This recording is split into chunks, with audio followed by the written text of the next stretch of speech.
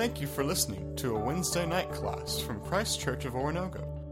For more information about these classes, or about Christ Church in general, visit us online at ccochurch.com. And now, here's this week's class. Good evening. There we go. You guys are really quiet. Hey, thanks for coming out in the rain and for being here tonight. We're going to continue. Ooh, it's like a rotisserie. Wow. We're going to continue on in the conversation about truth, and we've had some great questions come in, and we've prepared since Sunday to go through some of those questions, but we also want you to know that tonight you're going to have opportunities to ask questions from the floor. Scott Boudreau is going to roam in a little while when we ask him to, and if you have a question, raise your hand. If you don't want to speak into the mic, Scott does that quite a bit. He will interpret and hand the question up. If you want to ask the question directly, feel free to do that. We'll let you know that that's coming because we would like to respond. I know some people say they don't text or they don't have that ability and they have questions. And the only thing we're going to ask tonight is if you ask a question that's parallel to our discussion on truth, we'll definitely jump on that. If it's a question that's going to be answered later in this series, I don't want you to feel put off if we say, can you wait a week or two until we get to that particular. We had several questions that are going to come down the line when we talk about several other topics in this particular series. But that is my tendency to do, which is annoying to most every one of you. I would like you to stand up and talk to someone around you if you don't know who they are, and let's get to know each other just a little bit tonight. All right, you may be seated. You guys are obedient. I would like to pray as we begin. This is a topic bigger than all of us. And so what God reveals, we find to be true, and so we're going to ask Him to do that tonight. Let's pray. Father, thank you for this place. Thank you that for these people that have gathered here tonight. God, we're grateful that it's a safe, comfortable place where we can have an open discussion about big-ticket items in our lives. And I'm just excited about what you're doing in my heart and my mind as you refine and define things so beautifully. Thank you for being a God who's not disengaged from us, but a God who's actually came and became a part of us and restored everything from the inside out. Thank you that you do that in our hearts and our minds. And as we have talked about now for the last several weeks, may you teach us how to bring every thought and hold it captive to Jesus, and to take all philosophies and theories and thoughts and test them against the revelation of your word and the gifting of your Holy Spirit, to allow us to be the kind of people that can be useful and beneficial to one another, and most of all, to represent your kingdom and your truth in this world. And God, you know the questions that will be asked as you lead us toward this, and you know the questions that have already been posted. And I pray that it'll be of benefit to every one of us, and that we will leave here unified, not around an answer, but around our hope, which is found in the work that you're doing to bring all people to understand your mercy and kindness. And I pray these things in Jesus' name. Amen. Well, I think most of you know that the guy to my furthest right, Michael DeFazio, who was with us here Sunday morning and has also preached in this series and been here on Wednesday nights regularly. In the middle, if you don't know Peter, I think many of you will, this is Peter Buckland, also a professor at Ozark, but one of the elders. And so it's really threatening when you bring one of your bosses on stage, but we allowed him to come up here. And I appreciate Peter's perspective. Peter does a lot in family ministry and counseling, and I think the benefit that Michael and I both agreed why we were grateful to have Peter with us is Peter gets asked these questions in a myriad of ways. No one comes up to Peter and says, what's the truth? But they will come up to him and say, I've got this issue going on in my life, what am I supposed to do? And I think you can answer that question both ways. And that's the beauty of God's truth, is it's practical and it's theoretical all at the same time. And that's good. That's good for all of us. So Michael, we're going to start with one of the big questions. And I'm going to read here if my contacts will allow me. Where is the Holy Spirit in the modern church? Can there be idolatry and intellectualism? I love this question as a starting point for our conversations because it speaks to precisely what we're doing. And I wouldn't suggest that the person who asked that is asking these additional questions, but I imagine there are some who are wondering whether you or others who are maybe present on Sunday, is this even worthwhile conversation? It seems maybe detached from everyday life. And are we just trying to sort of be smart and show smartness? Is that the goal of all this? And so I'll answer the specific questions and hopefully speak to some of those concerns. I think the Holy Spirit is the same place in the modern church where the Holy Spirit was in the church throughout the ages, and that is, in the lives of believers, transforming them into Christ-likeness. That the Holy Spirit is still today doing what the Holy Spirit has always done. And the Holy Spirit's work is to produce fruit in us. You're familiar maybe with the text in Galatians 5, love, joy, peace, patience, on down the list. Gentleness and patience are two key ones that I need to think about often. So the Holy Spirit is doing in the modern church what the Holy Spirit always does. Drawing people closer to Jesus so that they become more like Him. Both those that don't know Him, bringing them closer, and those of us who do, bringing us closer to look like Him. And in answering that question, I want to say very clearly that I don't regard there to be any sort of a necessary disconnect between the work of the Spirit and intellectual type things, thinking well about truth. And let me just read you one of many texts that I could read you. One of my favorite ones in this regard is in the book of Colossians, and Paul is talking about growing in the fruit of the Spirit. And here's what, let me just read you the text. He's talking about his prayers for them, and he says, "We continually ask God to fill you with the knowledge of His will through all the wisdom and understanding that the Spirit gives, so that you may live a life worthy of the Lord and please Him in every way, bearing fruit in every good work, growing in the knowledge of God, being strengthened with all power according to His glorious might, so that you may have great endurance and patience, and giving joyful thanks to the Father who has qualified you to share in the inheritance of His holy people in the kingdom of light." So I know that's only one reading of the text, and there's a lot of words in there, but I imagine you saw the main themes, that here we have the talk of the Spirit producing fruit in us, character, every good work, doing good things, becoming good people, the kind of things that we would all celebrate. And there's a deep connection in this text between that and knowledge, wisdom, understanding. So in that sense, I don't think there's a necessary distinction that we have to make between the whole movement of the Holy Spirit and thinking well about truth. I think those two actually pair hand in hand perfectly. So that's part of my answer to the question. And then very shortly, the answer to the last part, can there be idolatry and intellectualism? Of course there can be. There can be idolatry in anything. And the closer you get to Christ, the better your idols are. Here's what I mean by that. Like when you're far away from Christ, we tend to idolize silly things. But when you come closer to Christ and you've said you've rejected all of the obvious sins, you begin to idolize the good gifts. We're not going to idolize bad things. We're going to idolize good things. So for people who are close to Jesus, we start to idolize things like our family, which is a great gift to us.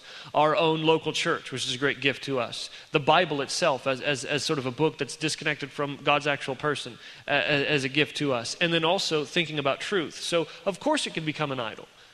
Any good thing can become an idol.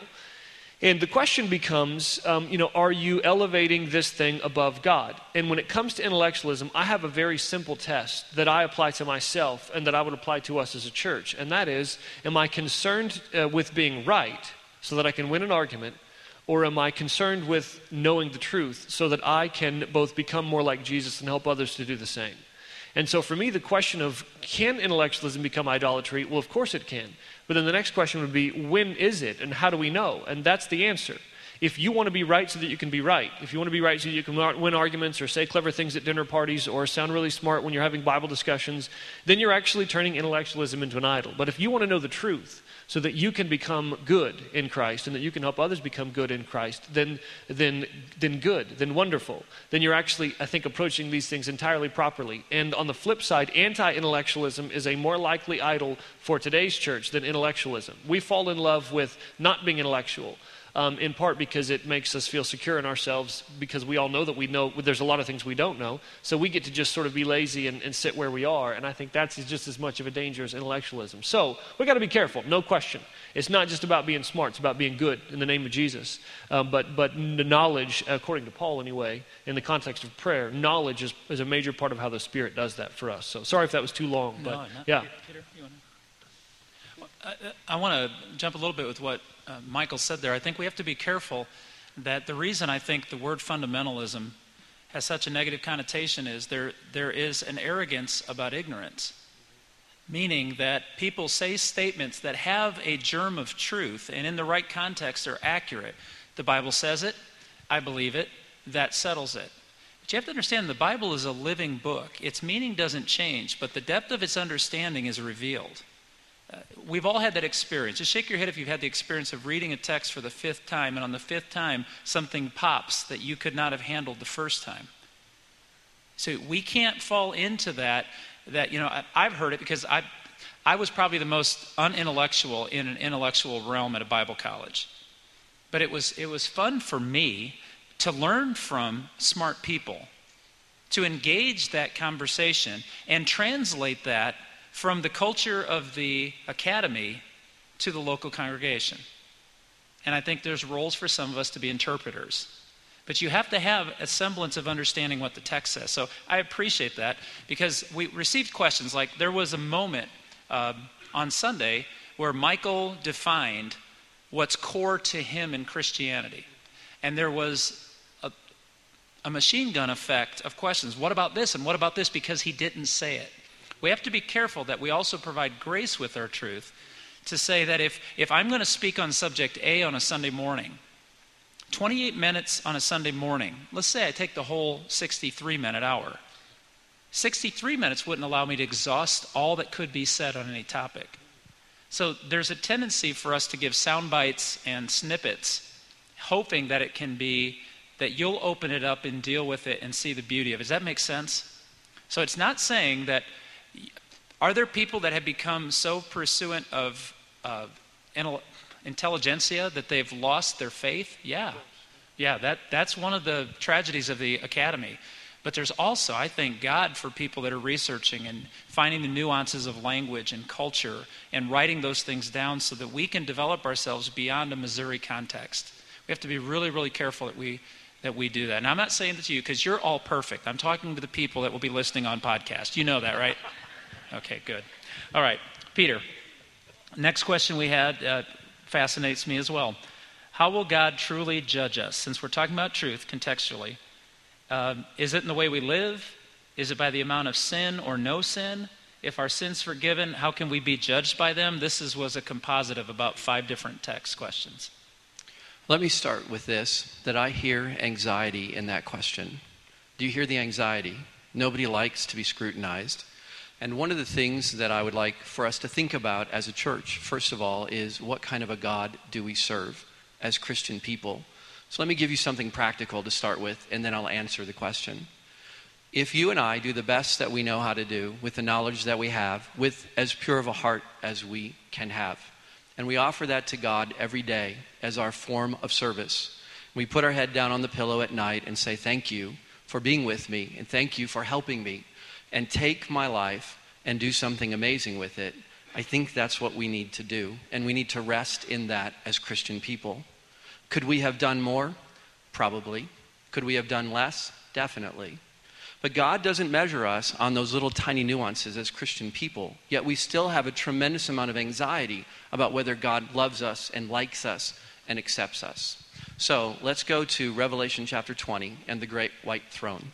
Revelation chapter 20 talks about the judgment on the Christian and the non-Christian. And so what I would say, speaking to a predominantly Christian audience, that as you and I are Christian, we have accepted Christ as our Lord and Savior. We have become a part of His kingdom. We are not judged and separated from God and thrown into the lake of fire, as Revelation metaphors and talks about that. We are exempt from that judgment. But there is another kind of a judgment that the Scripture talks about that I want to give to you, just kind of the words of Jesus and the words that are in the Scripture to kind of give you an idea about what He's looking for. If you want to jot any of these down, feel free to, and I'll give you just the summary. Matthew chapter 12, verse 36, every careless word that you utter is a word that you are held accountable for. That was Matthew 12, 36. How many don't want that in the Bible? Okay, good. Romans chapter 14, verse 12, you will generally give an accounting of yourself. And this, I want you to think about, is a stewardship accounting.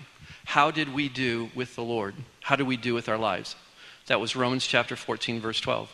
2 Corinthians 5:10, we must all appear before the judgment seat of Christ so that each of us may receive what is due for us for the things done while in the body, whether good or bad. There is an expectation that you and I pursue righteousness. That was 2 Corinthians 5:10.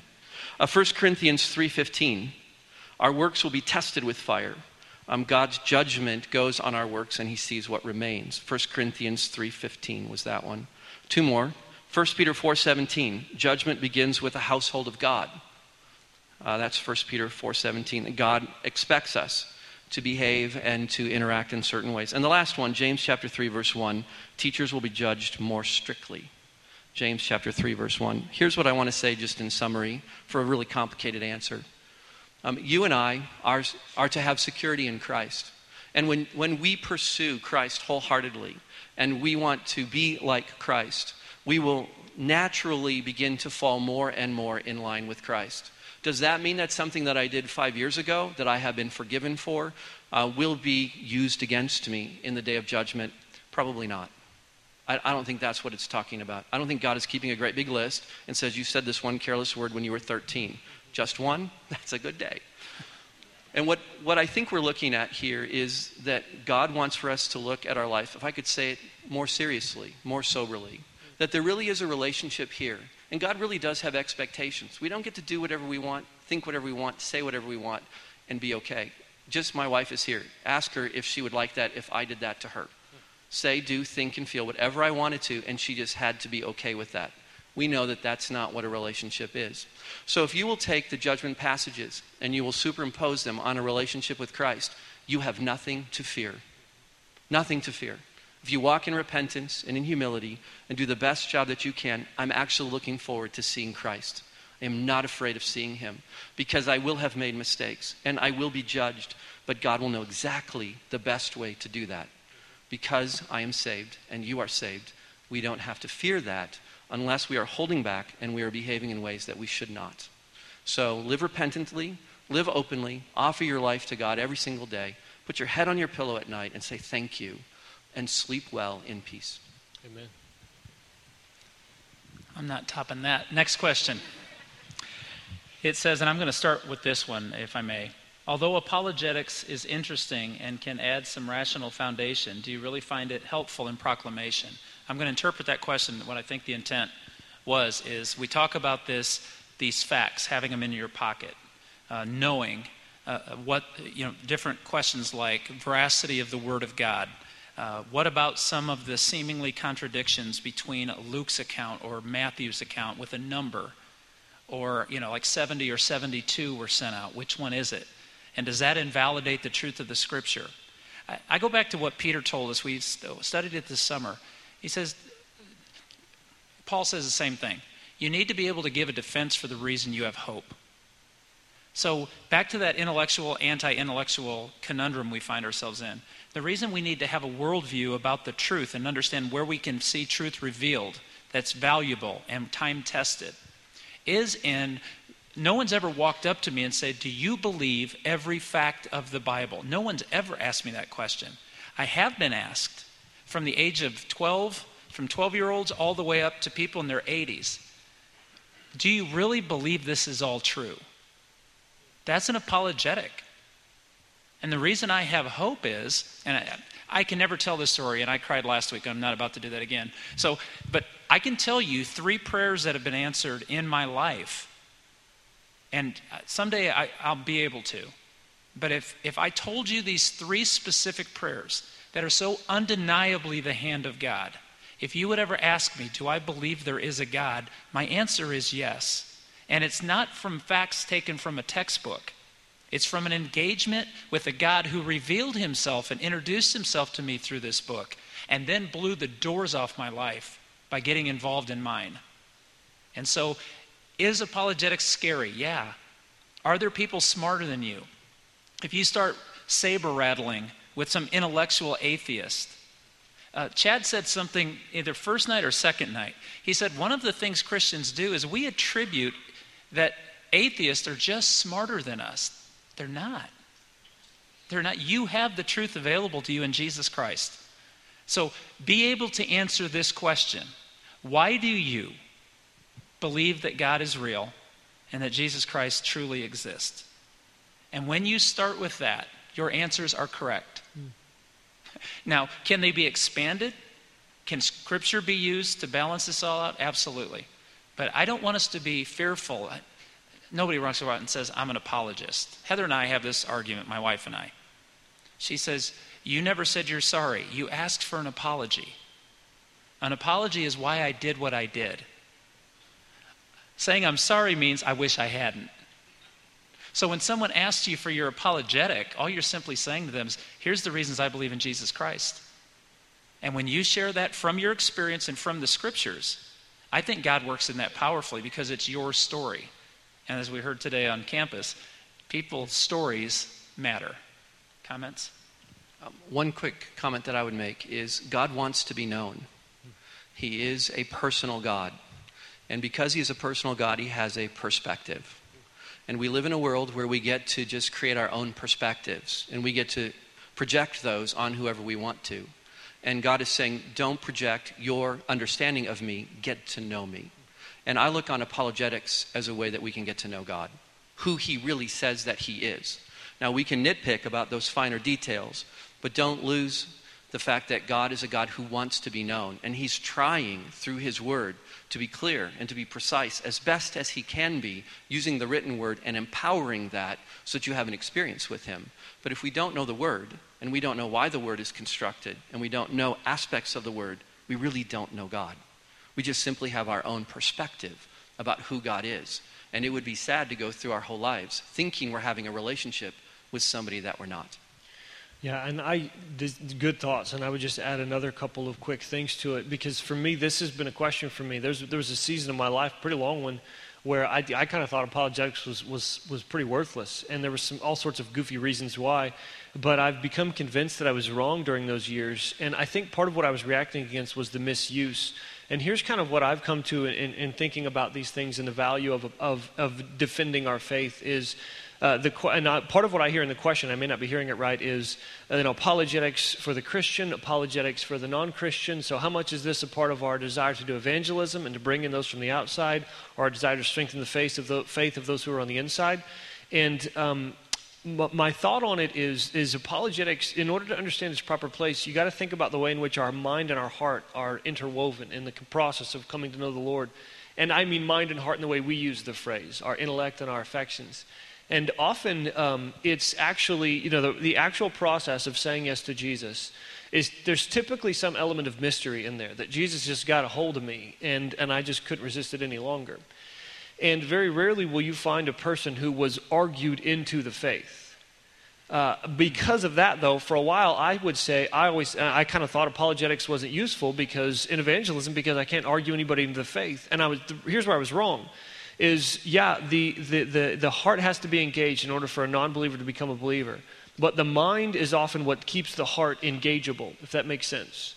So when you talk to your friends and you defend your faith, you're not trying to convert them.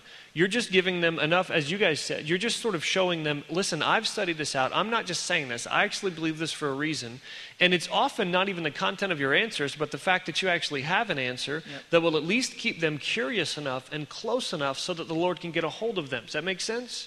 And then on the flip side, once you have established your faith, this is where I actually see the primary role of apologetics coming in for people like us who believe and are confident that we know God personally and we're coming to know the truth about him. Apologetics comes in and clarifies that truth and strengthens our faith. So once we believe, apologetics becomes useful because after a while, we have this heart experience, this mystery experience where Jesus got a hold of us and it's awesome and we want to celebrate it.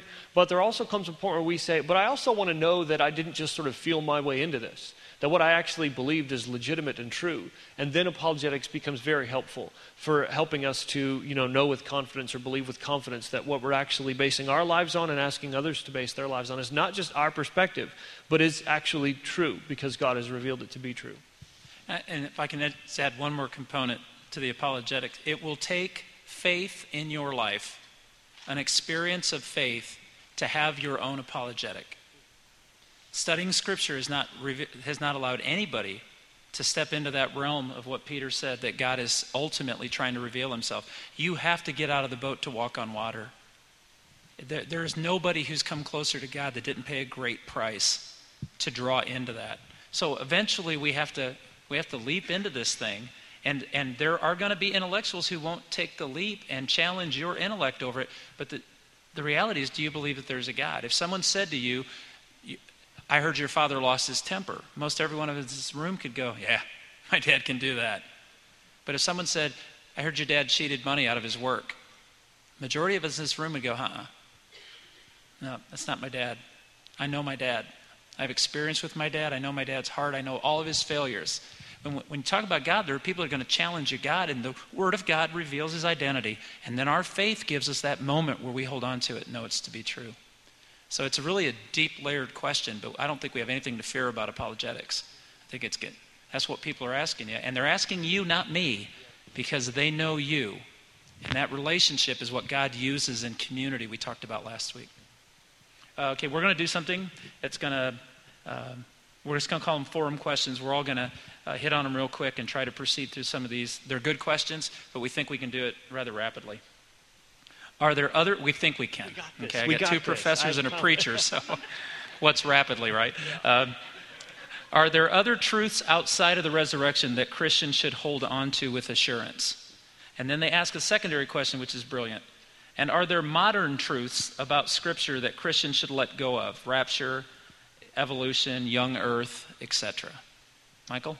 Yeah, I can try to be, and again, in the interest of being brief, I won't say everything that I want to say, but I'll just say a few things. Let me answer the second one first. I think that I wouldn't even phrase it that we need to let go of, but I think loosen our grip on is maybe what we do need to do with some of these, modern debates. Even something as, important as the interpretation of Genesis 1. Please hear me when I say, I'm not even saying that you need to change what you believe on it, but what we need to do is to recognize that in some of these cases, so long as you believe that the Scripture is true and that God is our creator, we may be looking at someone who believes that this text should be read a little bit differently than we do, but believes those core things. That's still within the realm of Christianity, right? Maybe they're wrong, maybe we're wrong. But the point is that we all believe the core thing, which is that God is our creator and that he made us for a purpose and so on and so forth. So I think that even if you disagree with me on that specific one, that's fine. My answer to the last one would be there's certain things we need to loosen our grip on. And then there are, those things that we need to tighten our grip on. And we've made a big deal about the resurrection being at the very core of that because I do believe that Scripture indicates that it is the core of that based on some key texts, Romans 10:9, 1 Corinthians 15, some of these places where I think this definition thing happens.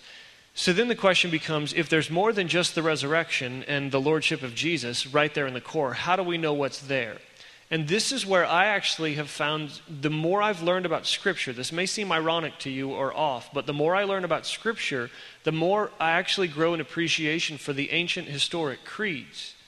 Now, I know that if you maybe came out of a Catholic context or are not familiar with creeds, it's either a weird thing or a bad thing. And for me, it was just sort of a weird thing that bordered on bad things because I didn't really understand what it was. I just thought it was just this list of beliefs that didn't actually have anything to do with Scripture, that people believed more than they believed the Bible. But then when I studied this historically and discovered that, no, what this is the church at specific important times in history saying, here's what we think are the most important teachings of Scripture that should form the core.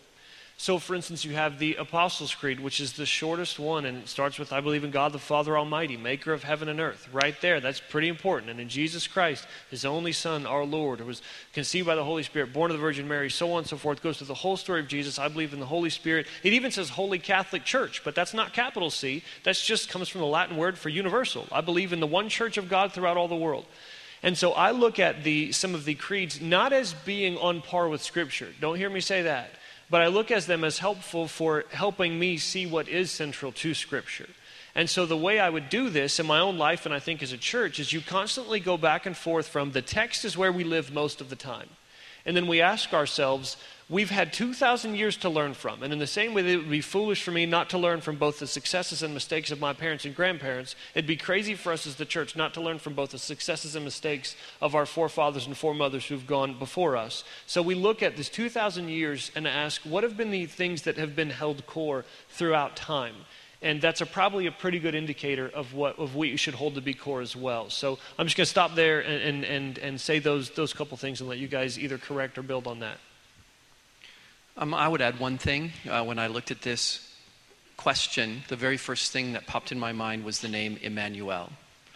And often the very first thing is really important because we often feel alienated from God and separated from him. And there is a connection that God wants to keep with us. And that connection is under stress all the time. and because we can't see him and he's not going to show up and sit down on a chair and have a conversation with you, you can drift away from him and move away. And one of the most important core concepts about Christianity is the person of the Holy Spirit inside of us, God with us, so that no matter what we face, he is present in that circumstance. And I would just say to you, on top of what Michael has said, that there is a personal element that you want to keep track of, and that if you lose that, if you lose the awe of God, if you lose the connection of God, that's something that you need to try to reconnect with on every level, your thinking level, your emotional level, and your behavioral level, so that you know that you are connected to him, because he wears the very name that could be translated connect. Emmanuel, God with us. About what to give up, I think one thing that's really important for us, echoing what Michael said, and I would put it this way, is that there are different ways to look at the same topic, but there is a core belief that you and I need to hold on to. And one of the things I think that's important for us is to let people talk about those other questions that they have, because the Bible does not satisfy our curiosity and does not tell us everything that we want to know. It doesn't put it in a Western mindset in a nice, neat little package so we can again feel comfortable. God said, trust me, trust me, trust me. I have this taken care of. You have what you need. Trust me for what you don't know. Trust me for what doesn't make sense. And we are constantly trying to put everything in order and trying to have it make sense so we have it right. And we can't do that with a relationship with God. So, you and I might look on an issue and actually think about it in different terms. And if it is one of the subordinate issues, not an issue of the core of faith, and they are both equally acceptable to take a look at, the real answer could be a third one. We are constantly trying to make sense. And part of what we do as a church is we journey together and we link our arms and we say, we will not fight about these secondary issues. We will explore them, we will talk about them, and some we might actually give up over the course of time. But we need to be really careful that we treat each other with the respect and dignity that we need to as fellow journeyers, not having all the answers. My grandfather used to say it very simply to me. He'd say, what's important to me doesn't have to be important to you, but you shouldn't treat it as less because I find it important. And I think in the church, many of us have been wounded in a situation where if you drank or smoked or did this or went there or saw movies or played cards or you did this or this, you were judged by people as not loving Jesus, when the fruit of the Spirit could be gushing all over people because of you. So we hold the most important things. And I'm a very simple guy. And when Michael talks about the creeds, I grew up in a Polish Catholic town, for crying out loud. South Bend, Indiana with Notre Dame. They own it. And you know why the creeds existed was in an age of illiteracy. It was a song they would sing so that they knew what the Bible said, even though they couldn't read it on their own. I think it's beautiful. And it's the core values of what we're talking about. Peter, I'm going to throw this one to you. It's a family life question, and you're good at this. It's fairly simple, but it's a common question asked in the church. Is there a specific age of accountability for a child to make their profession of faith in baptism? Developmentalists say that age 8 is a really good ballpark age for people to, first of all, be able to own their own faith. Children are able, at age 8, to put the gospel together in a simplistic way and say, I can say that I believe this. Somewhere around age 8. For some children, it's earlier. For some children, it is later. We established in the church an age of accountability that goes along with the Jewish bar mitzvah and bat mitzvah. That's when a child became an adult. There was no teenage life back then. It was just childhood and adult. And that happened somewhere along the line of the change in thinking from childhood to adulthood, which is roughly somewhere around 11 or 12. And that sort of became the age of accountability because you could begin to think about the church in more adult-like ways. So my question that I looked at is, does a child need to look at faith in adult-like ways? Or can a child look at faith in a childlike way and still get all the answers correct? I grew up in a church that would not baptize children. So when my daughter came up at age almost 7 and said, I want to be baptized, I just wanted to die. Because I thought, you're not supposed to do this. I got baptized at age 11, which was about the appropriate age, the earliest age that our church would baptize, and I sort of put it all together then. What I forgot was that my daughter was actually growing up in a Christian home I did not grow up in a home that professed Christ on any regular basis. I had to put it all together on my own. And what I forgot was our children want to obey God. Yes? They want to do the right thing. And they look to us to say, what is that? So what we did is that we had other people ask our children the important questions about why do you want to be baptized? And what does this mean? And it's all about the relationship with Christ. And my daughter, Audrey, came up to the baptistry, and I brought her up to a baptistry. We weren't here at the time. And I said, explain baptism to me. And she said, Daddy, it's kind of like play acting. You walk down into the water, and it's kind of like Jesus after he died, and you're going to put him in the grave. And it's like you saying that you don't want to live your life in a certain way. And when you go under the water, it's like when Jesus died and you died. And when you come up, you get to live your life for Jesus. And I said, here's water, what hindereth thou from being baptized? Now, here's what I want you to know. Acts chapter 16, verse 30 says that's all you need. So my question is that really all you need? Do all you need is faith? That Jesus is who he said that he is, and he will do what he needs to do. And how do you check that with a child?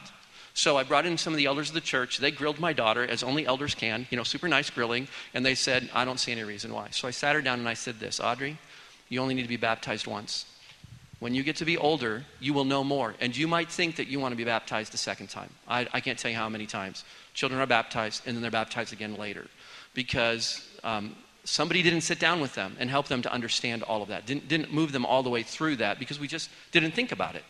And so Audrey was baptized at almost 7. Austin was baptized at 7, and our son Alex was baptized at 9. Alex was later because I said, why do you want to be baptized? He said, because I don't want to go to hell. I said, wrong answer.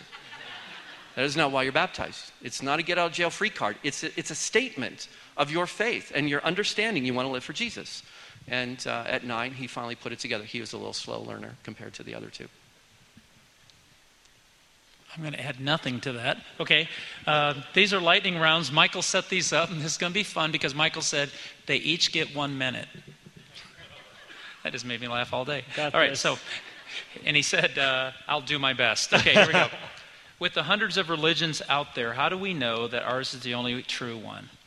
Yeah, for me, let me give you a general question and then the specific. And this will be some level repetitive, so this one will be easier for me to do in a short amount of time. The question I always ask is, what do they point to as verifying their accuracy or truthfulness? And do they live up to is that a legitimate standard? Do they live up to their own standard? And in many cases, you're not actually given an answer to the question. How do we know if Buddhism is true? That's about what you'll get. If you talk to a Mormon person, how do you know how do I know? I always engage Mormons when they come up to me in the parking lot, and Beth's like, they do not know what they're getting into. And I'll say, well, how do I know the history of America, and I know that we don't have any evidence for this tribal, stuff that you talk about. And they're like, well, you just believe in your heart. And it's like, really, that's what you're pointing to. A burning in the bosom is supposed to be what convinces me. So the question is, what do they internally point to as being evidence of their truthfulness, and do they hold up to that? In our case, I would apply the same question. And the answer is we do have something that we point to, and it is the resurrection of Jesus Christ. If that happened, this is true. If that happened, then the significance of it is that Jesus is God's man. Jesus is God's way of saving us. And in fact, I do think that we can be convinced from a historical perspective, as much as you can be convinced about anything that has happened in the past, I think we can believe with a high degree of confidence that it happened, that it's true. So in my mind, the resurrection is what sets it apart. It's not anything else. It really just comes down to, I am a Christian because I believe Jesus rose from the dead. And there are some days when that is all that I believe. I can play this game in my head where I call into question pretty much everything else in the creed and in the scriptures and all of it.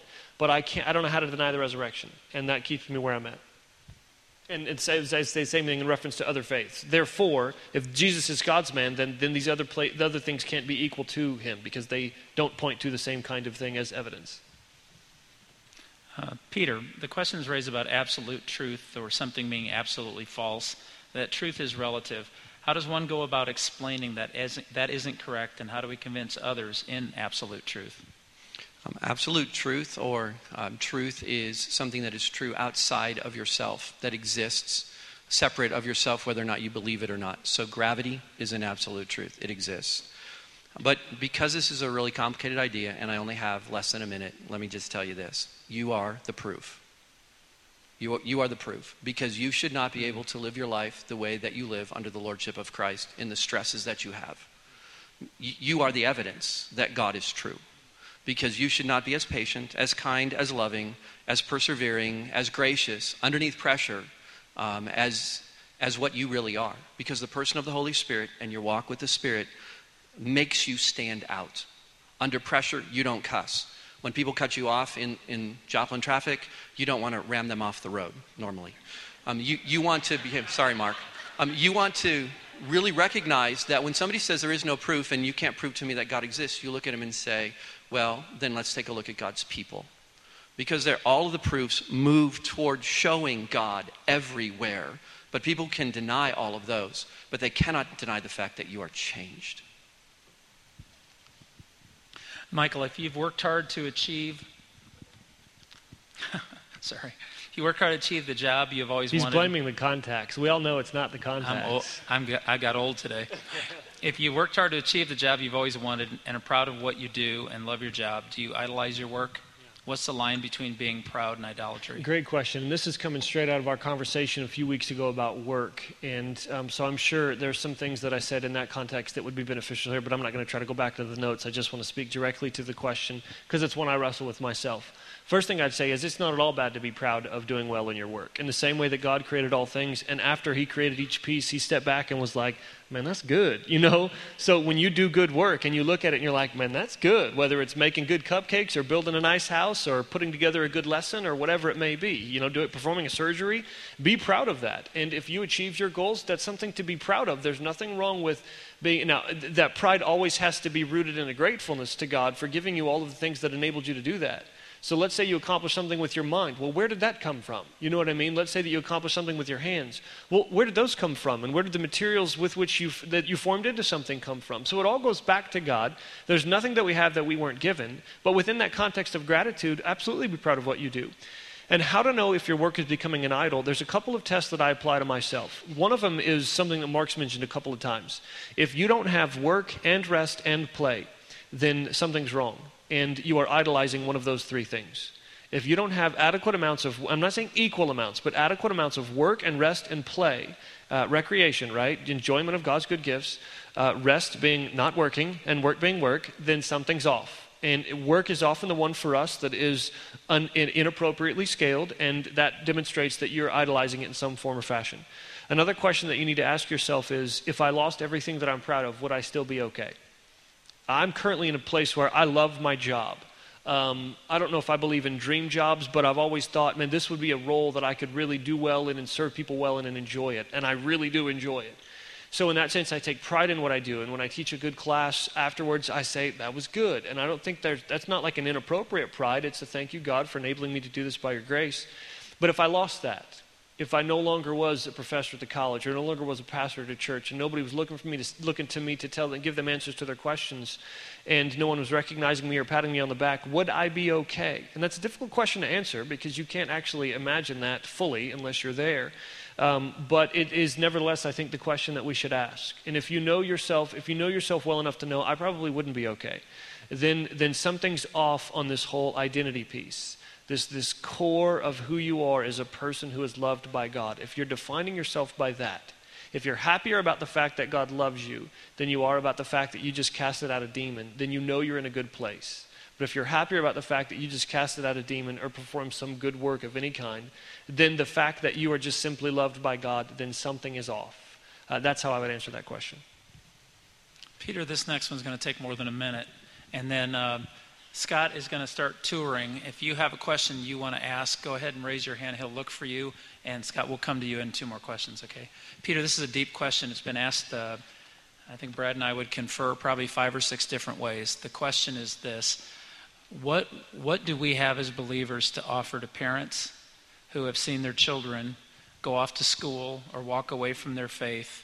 What do we have to say to the parents? I would like you to speak to that. And the second part of that question is, what do we say to these students, our children, our friends who have wandered away from the faith and don't believe anymore? What word do we offer them as we face truth? I made a little list of action steps. You don't have to write all these down, but you can all get them from podcasts if you want it. The most important thing is to think about the relationship that you have with a person, because the relationship is the vehicle through which that person will be able to come back to the Lord more easily or more difficultly. So reaching formally strong believers, first ask them to tell you their story of faith. Everyone has a story, and they want to tell their story. And you must be non-reactive to their story. Because if they give you a story that is angry or hurtful, you need to absorb that pain and love them through that story. Number 2, recognize that the doubts that they have are real. We do things because we really believe something or we're struggling with something. The third one is share your own story when you had some doubts. Now, I would be careful about this because this is not about you in this moment. I want to kind of be a little counseling with you. When you ask somebody to tell their story, they're not giving you permission to overstep their story and you to tell theirs. You are welcome to say, can I tell you about a time that I had a similar doubt in my life, without any expectation that you change your mind, because I learned a couple of things through going through that story. The fourth thing is recognize that for the time being, something or someone other than God has captured their heart. And so you need to recognize that this is a spiritual issue that's going on, and that you can actually, I have a little saying that I call it, it's kind of sick the Holy Spirit on people, is that this is a time for you to ask God to activate the Holy Spirit inside of them. Just because they say they don't believe doesn't mean that they really don't believe. It just simply means at this time they're angry enough and they're frustrated enough, or they're struggling enough to say, I don't really want to talk to you, I don't really want to listen to any of this. And there's a great deal of conflict inside of them. Believe me, there's a great deal of conflict. And so you just want to agitate that conflict by the person of the Holy Spirit. And by that, God knows exactly how to agitate that conflict. So if the person is not willing to talk to you, all that is left then is for the Holy Spirit to do that. And then what I would say is be willing to have spiritual conversations with them, just ongoing conversations. And I like to think of it as leave the porch light on. Tell them that you're more than happy to talk with them. You're more than happy to interact with them. And that you need to remember that your very presence will create a strong reaction in them, because you represent something more than yourself, especially if you're a mom or a dad. You represent a faith. And the other thing that I would say to you is give them permission to stop fighting you. Sometimes children leave the faith because they're fighting mom and dad. And so ask them, is there something that we can do in our relationship to make it better? Is there something that we can do that will allow for us to have a better parent-adult-child relationship? Take it on the chin. You need to know that sometimes if people want to really hurt you, they will reject your values. They don't intend to, but they're fighting with you. They're not really fighting with God. And in the meantime, they move away from God. So I think from a Christian perspective, if you have a loved one who has done this, it is up to us to kind of band together and be able to handle that emotionally, because it's too hard for somebody to handle on their own. So find that support group or that person that you can talk to, whether it is a parent or a child or a really close friend that is going through something like this. You want to know that it takes more than just you to be able to carry that load, because it hurts us to see them behave that way. What do we want to tell that person? Well, we want to tell them, first of all, that God is aware of their doubts. I mean, talk about God like he's real. Talk about him like he's interested in this person. Tell them that God himself is simply aware that people are going to have doubts, and that he's big enough to handle their doubts. He's big enough to handle their anger. He's big enough to handle their frustration. And he's also smart enough to give them the answer that they're looking for. And so ask them, would you just continue to pray that you will let God lead you?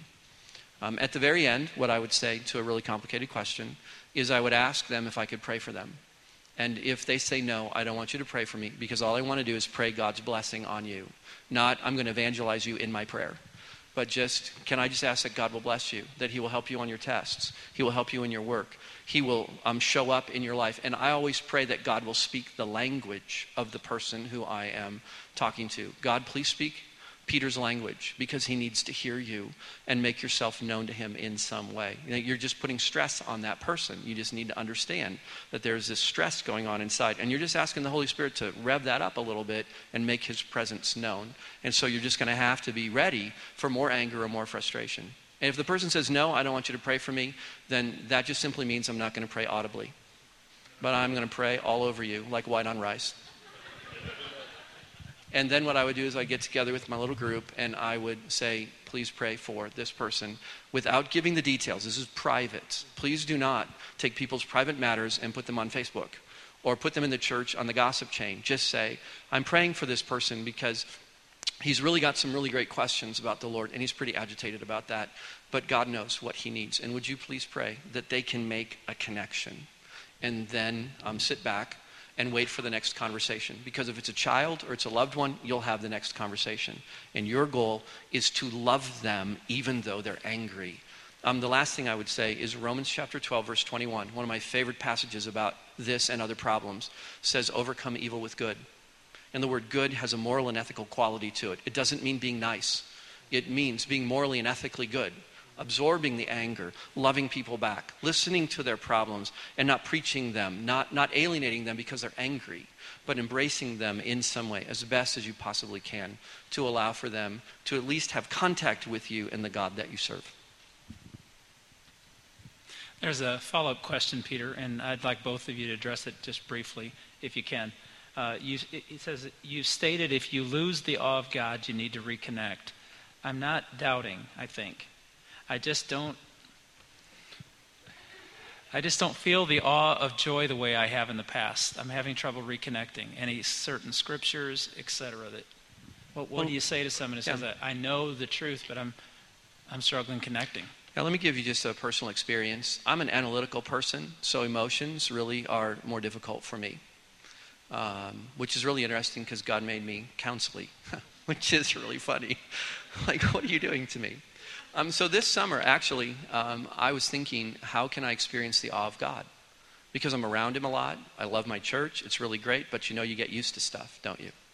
And so I asked for God, would you please surprise me? I need to experience awe in a way that is meaningful to me. And so I want you to know that God knows your language. I have an opportunity to work with sexually trafficked boys in the Dominican Republic. I was down there over the summer. And what really struck me, what still gives me a sense of awe, is as I was training the house parents who don't know English, don't have any experience at all, had wanted to quit about a month before I got there. And I said, please tell them I'm coming. I want to help them because this is kind of what I do. And let them stay, and I want to train them. And when I arrived and I started training them, I've never seen this ever before in my entire life, ever. It just gives me chills thinking about it. I was talking to them about what they needed to do, and they would start chuckling, and they would start talking in Spanish with my Spanish translator. And so I was kind of left off in the dust, and they would just go, ooh, that's really interesting. And what they told me was this: we didn't know what we were supposed to do. So in desperation, we just prayed to God over and over again, show us what to do. And he told us to do exactly the same things that you're telling us to do. I've never seen that. I've never seen God give up our secrets like that. I'm the professional here, right? I'm the trained one, right? No. Where does truth come from? God? Can he give it to whoever he wants to? Yes. Any way he wants to. Absolutely. And here I am standing here. I'm an intellectual. And I'm standing, I'm actually sitting there going, you could knock me over with a feather. So here's what I want you to know. God knows your language. You need to ask him to awe you, to knock your socks off. And whether he does that emotionally, or he does that relationally, or he does that intellectually, he knows what will get your attention. And that prayer took about 3 weeks or so before I actually began to experience something like that. And I'm still living off of that because I don't need an awful lot. I just need something every once in a while because I get so used to how amazing God is that he's no longer amazing. And I still want to have that little hit. And I got it from that experience, which is really kind of cool. Yeah, and the only thing I would add to that, after saying amen, a lot of times, I'm trying to keep the microphone down here so my amens don't keep coming through this thing. But notice something about that, even that story right there. Get outside yourself and help somebody in need. And that's often the place where you actually encounter God anew. So that's one thing. But then the other thing I'll tell you is learn the truth about God and tell it, like verbalize it. Study the scriptures. Buy a book like Knowledge of the Holy by A.W. Tozer, which just walks through the attributes of God. Read, study, learn, but then don't just sort of learn it and then try to sort of sit there and feel in awe about it. Find opportunities to communicate that. You know, once you learn what God's immutability is, even if it's a bumbling attempt, make a bumbling attempt to try to articulate that to somebody else in some setting, and you'll find over time that as words come out of your mouth that you realize are actually true about God, you'll be telling yourself the same thing, and you'll hear it with your ears, and you hear your own voice with your ears, and you hear it with your heart, and all of a sudden, holy cow, God is, any number of these different things, and it's that way in a way that I didn't see it before. So find somebody to help. There's this sort of, get outside of ourselves, stop trying to conjure up the emotion that you want to feel, and do what you know to be the good thing to do, and let the emotion come. And then in addition to that, learn the truth about God and find some way to articulate it, even if you feel like you're poor at it. We all are, so give it a shot. Scott, you got any?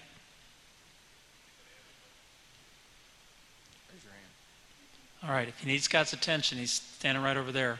If you want to ask that. The questions come in 3 different ways. I'm going to go ahead and handle this one, and you guys can comment and correct. I'm open to that. The questions come in about the age of accountability for a young person to be immersed into Christ, baptized. Questions have said, I was raised in a certain background. I was sprinkled as a child. Do you think I need to be immersed? The core of questions coming in. It was all sparked Sunday morning. We talked about some core values. Let me just state what we teach here and why we teach it. When you ask me the question, and in the Christian Church of Christ, we have gauged ourselves for 60 years or more. This is our piece of Christianity that we do better than anybody else. I want to pop that bubble. That's not true. I want to say it very clearly this way. When you ask me, do I need to be baptized? You're asking me this question. Do I need to obey Jesus? My answer will be yes. You need to pray. You need to sacrifice. You need to trust the Lord. You need to seek God above everything else, and all these things will be added to you. So when you ask me a question like that, or any of us, I'm very confident in stating that I never answer the question, do I need to be baptized? You've heard me say it here, it's almost a cliche now. You don't have to be baptized. You get to be baptized. It is the wedding ceremony with you and the King. It is the moment when you publicly proclaim your allegiance to Him in your death, as your daughter described more beautifully, and you come out of that water washed clean in the blood of Christ. That's why we baptize here. So, those that ask the question to us, I was sprinkled as a child. That was a decision made for you. We're not questioning your belief in Jesus Christ or your faith. But that's a decision that was made for you. We encourage people, not so we can put it on a tote board, but we encourage every single person, make that proclamation for yourself. If I were in an arranged marriage, okay, an equivalency, if my parents arranged my marriage to Heather, I would be grateful. But they didn't. We chose each other. But if they had arranged that, that would have been arranged when we were young children. That decision would have been made for us. And it would have had a binding effect on us, but the beauty of it would have been that day that Heather and I stood in front of an officiant and we made our own proclamation by our own decision. So I hope I'm answering your question. I get drilled a little bit by insiders who say, why won't you just say you have to be baptized? Because it is an act of obedience and I hate being told what to do. So in my nature, I'm like, the minute you make that a line you have to cross, you've taken the joy from it. You've taken the beauty. You have to marry Heather. No, I want to. It means more when I come to the front of the church by my own volition. So it's not about whether your faith is weak or you're not up to snuff. Even in the book of Acts, they came across some people who had been baptized into John's baptism, but not into Christ. And all the Bible says was they taught them more fully, and they were immersed. And that's our tactic here. My 9-year-old son is hammering me. One of his best friends, Kinley, got baptized Sunday. Braden's pulling on my sleeve. Dad, he can. Wrong question. I say to him, Braden, when you can demonstrate to me loyalty, when you can hold on, he's a good little boy, but his heart doesn't quite understand what faith is going to require. And I want him to be able to look me in the eyes and say, I don't know what's going to hit me when I'm 16, 18, or 25, but I want to choose Jesus. When he can give me his mama's eyes and tell me that, he's going under. Baptism is a profession from each one of us that we believe of one thing: Jesus Christ is God's Son. So we belabor that here, and we baptize a ton of people. But that's the start of the race. That's not the completion. That's getting in on it. That's beginning to run this race of faith. And Paul said, I'm going to press on toward the upward prize of the goal of knowing Jesus Christ. That's what we're after. Guys? One thing that I would say is that we don't want to take away from anybody's faith journey. So if somebody comes from a tradition where there is not baptism by immersion by adults, we don't want to take away their faith or their faith journey. What we want to do is expose them to what the Scripture teaches, and in kindness and in gentleness, and joining them on their faith journey, let them experience that experience without criticism. I think sometimes Christians will be very critical if people don't believe something exactly the way that they believe.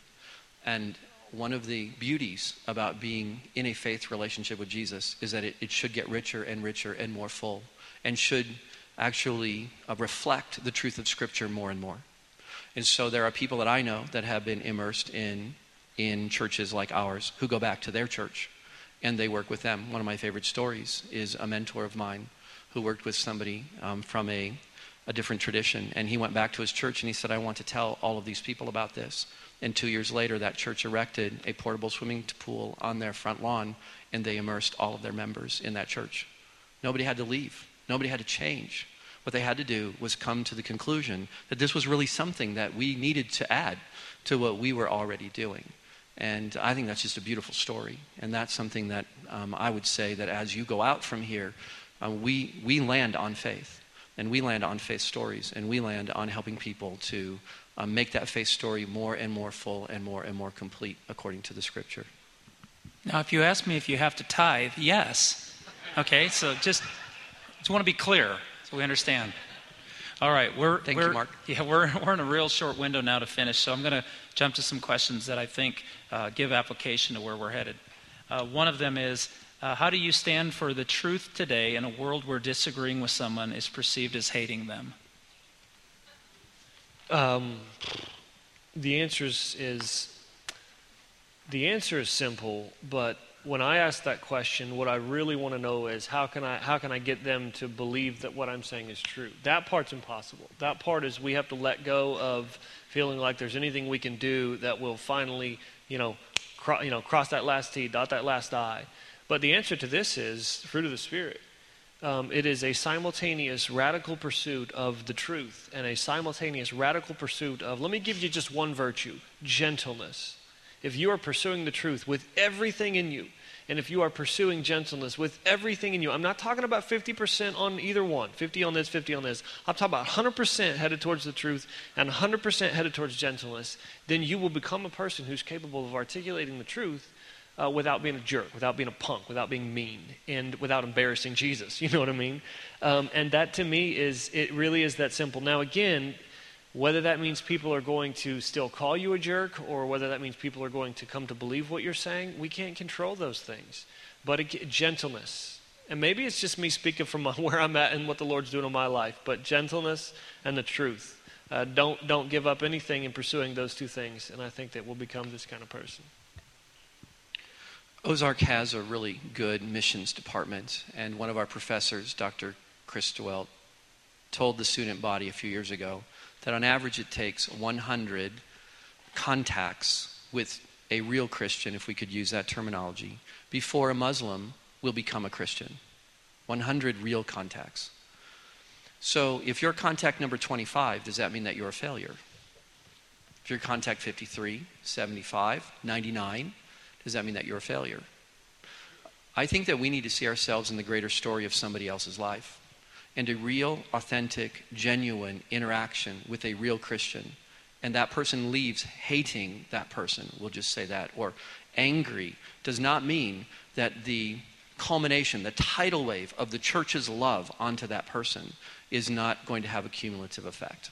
So what I would say to you is go out into the world and interact with people, and then don't worry about whether or not they like you at the very end, because between 1 and 99, they might not like you.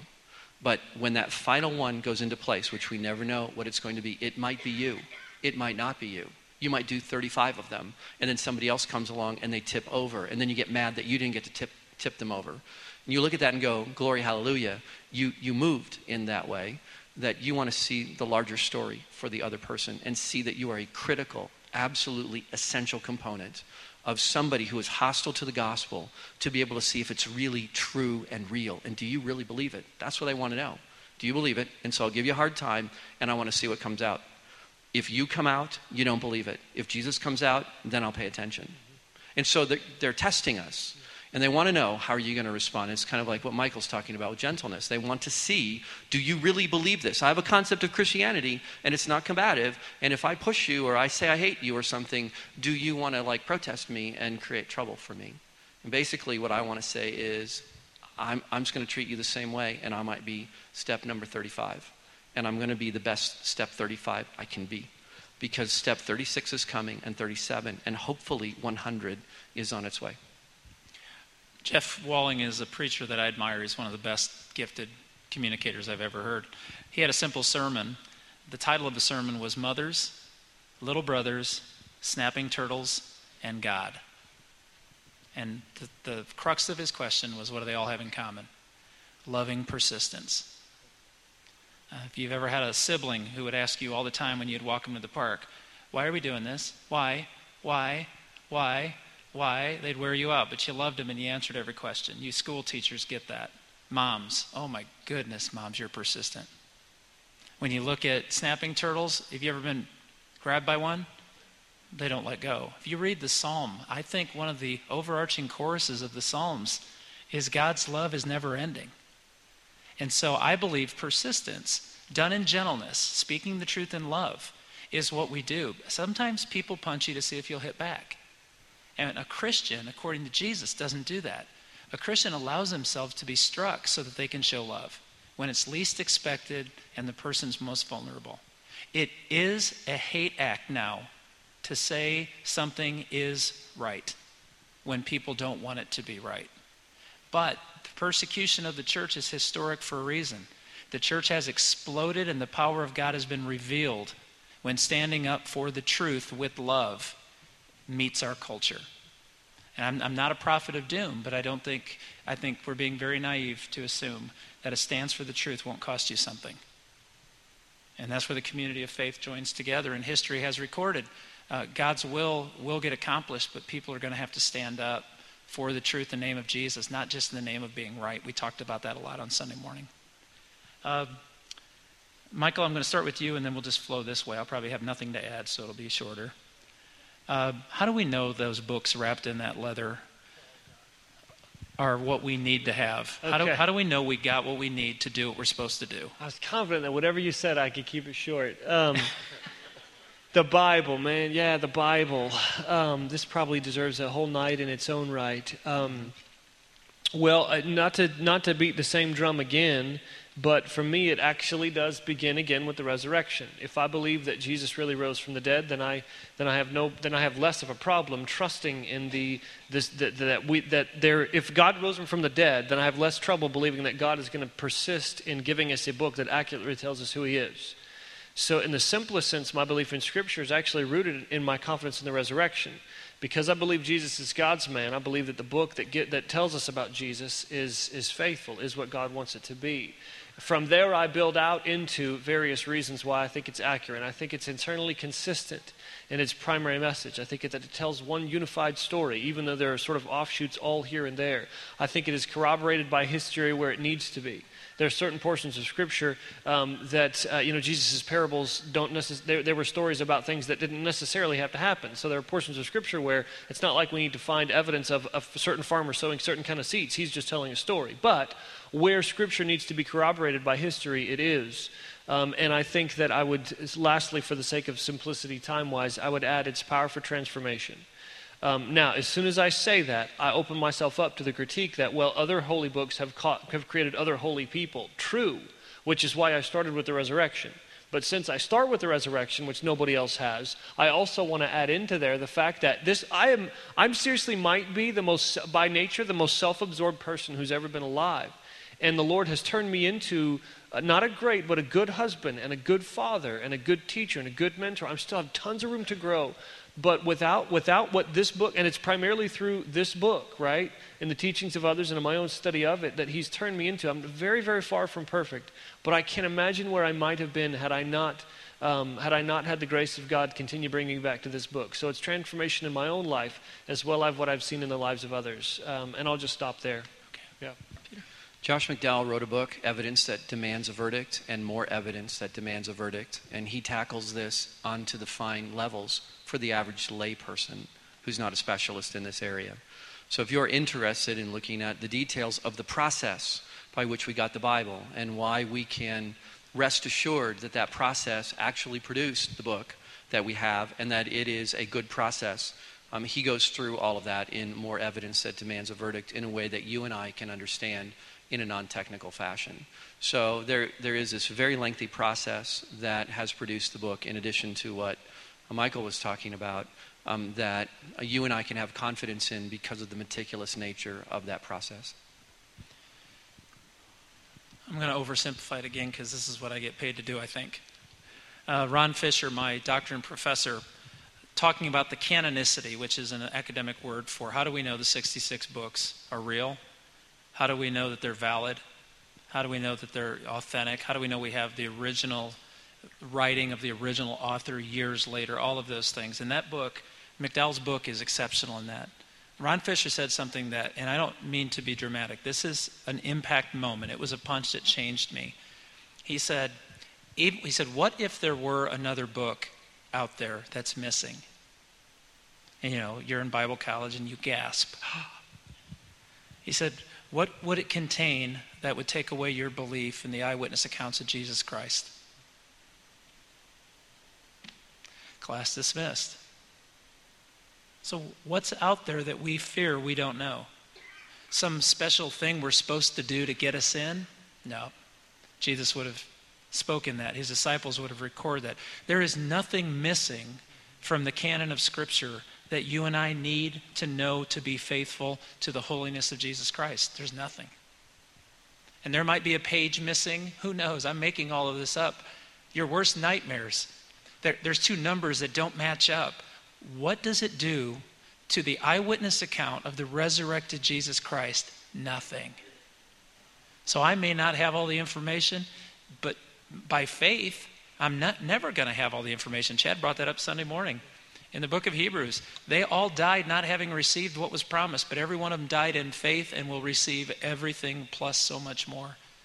So, Michael brought it up and didn't know. One of our plans in the future is to have an apologetics course to answer some of the questions people are asking. I hope you'll come back when we do, because it'd be worth every second of it. Michael, one of the questions that, just for terminology, Sure. Define apologetics. Apologetics, it comes from the Greek word apologia, which just means defense. So apologetics, most simply put, means defending the faith, providing reasons, logical reasons why what we believe is true.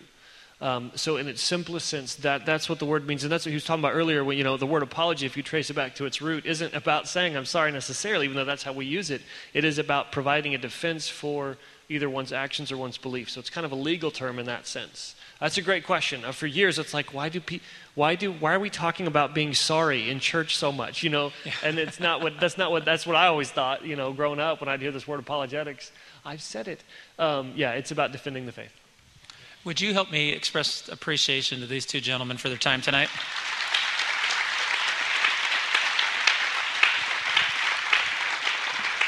We look forward to seeing you Sunday morning. Our topic of worldview is on sexuality, the combat between culture and the Bible. We haven't found out who's going to preach it yet, but come back, somebody will. And then next Wednesday night, we're keeping these two occupied, and we're bringing in Chad Ragsdale to join us on stage, and we're going to do the most awkward Q&A on sexuality ever recorded on tape. So feel free to come join us. Let me pray, and what I'd really like to do tonight is, my heart was touched, I'd really like to pray for those of us who have loved ones who used to be with us and now don't see themselves with us. And I'm not talking church attendance, right? I want to pray for you moms and dads who grieve. I've got two brothers. I think every one of us knows somebody who used to walk with Christ who's now going in a direction that's not good. Let's pray Peter's prayer, that God will speak to them in a voice they can't deny. Please join me. God, we come to you. This is sacred. Names could be spoken in this room, just a single name, and you know the story. And we hurt because it's not about us being right. It's not even about them attending church with us. It's about that without Jesus Christ, we're all lost. And without the hope, and without faith, and without living out a discipleship that honors you and restores our purposes back to life, everything we've been studying now for weeks, God, it is my simple prayer that you would speak, that you would soften the soil, that the seed of truth would grow again and produce fruit. God, you can do that in your perfect timing and in your perfect means. And as Michael has said a couple of times during this entire series, God, if we are the means by which you soften that soil, turn us loose, and may we be found obedient. But our prayer by faith is that those seeds will grow and life will be restored, and unity and peace and hope will be ours. And I pray this in Jesus' name. Amen. Good night. Thank you for listening to a Wednesday night class from Christ Church of Oronogo. For more information about these classes or about Christ Church in general, visit us online at ccochurch.com.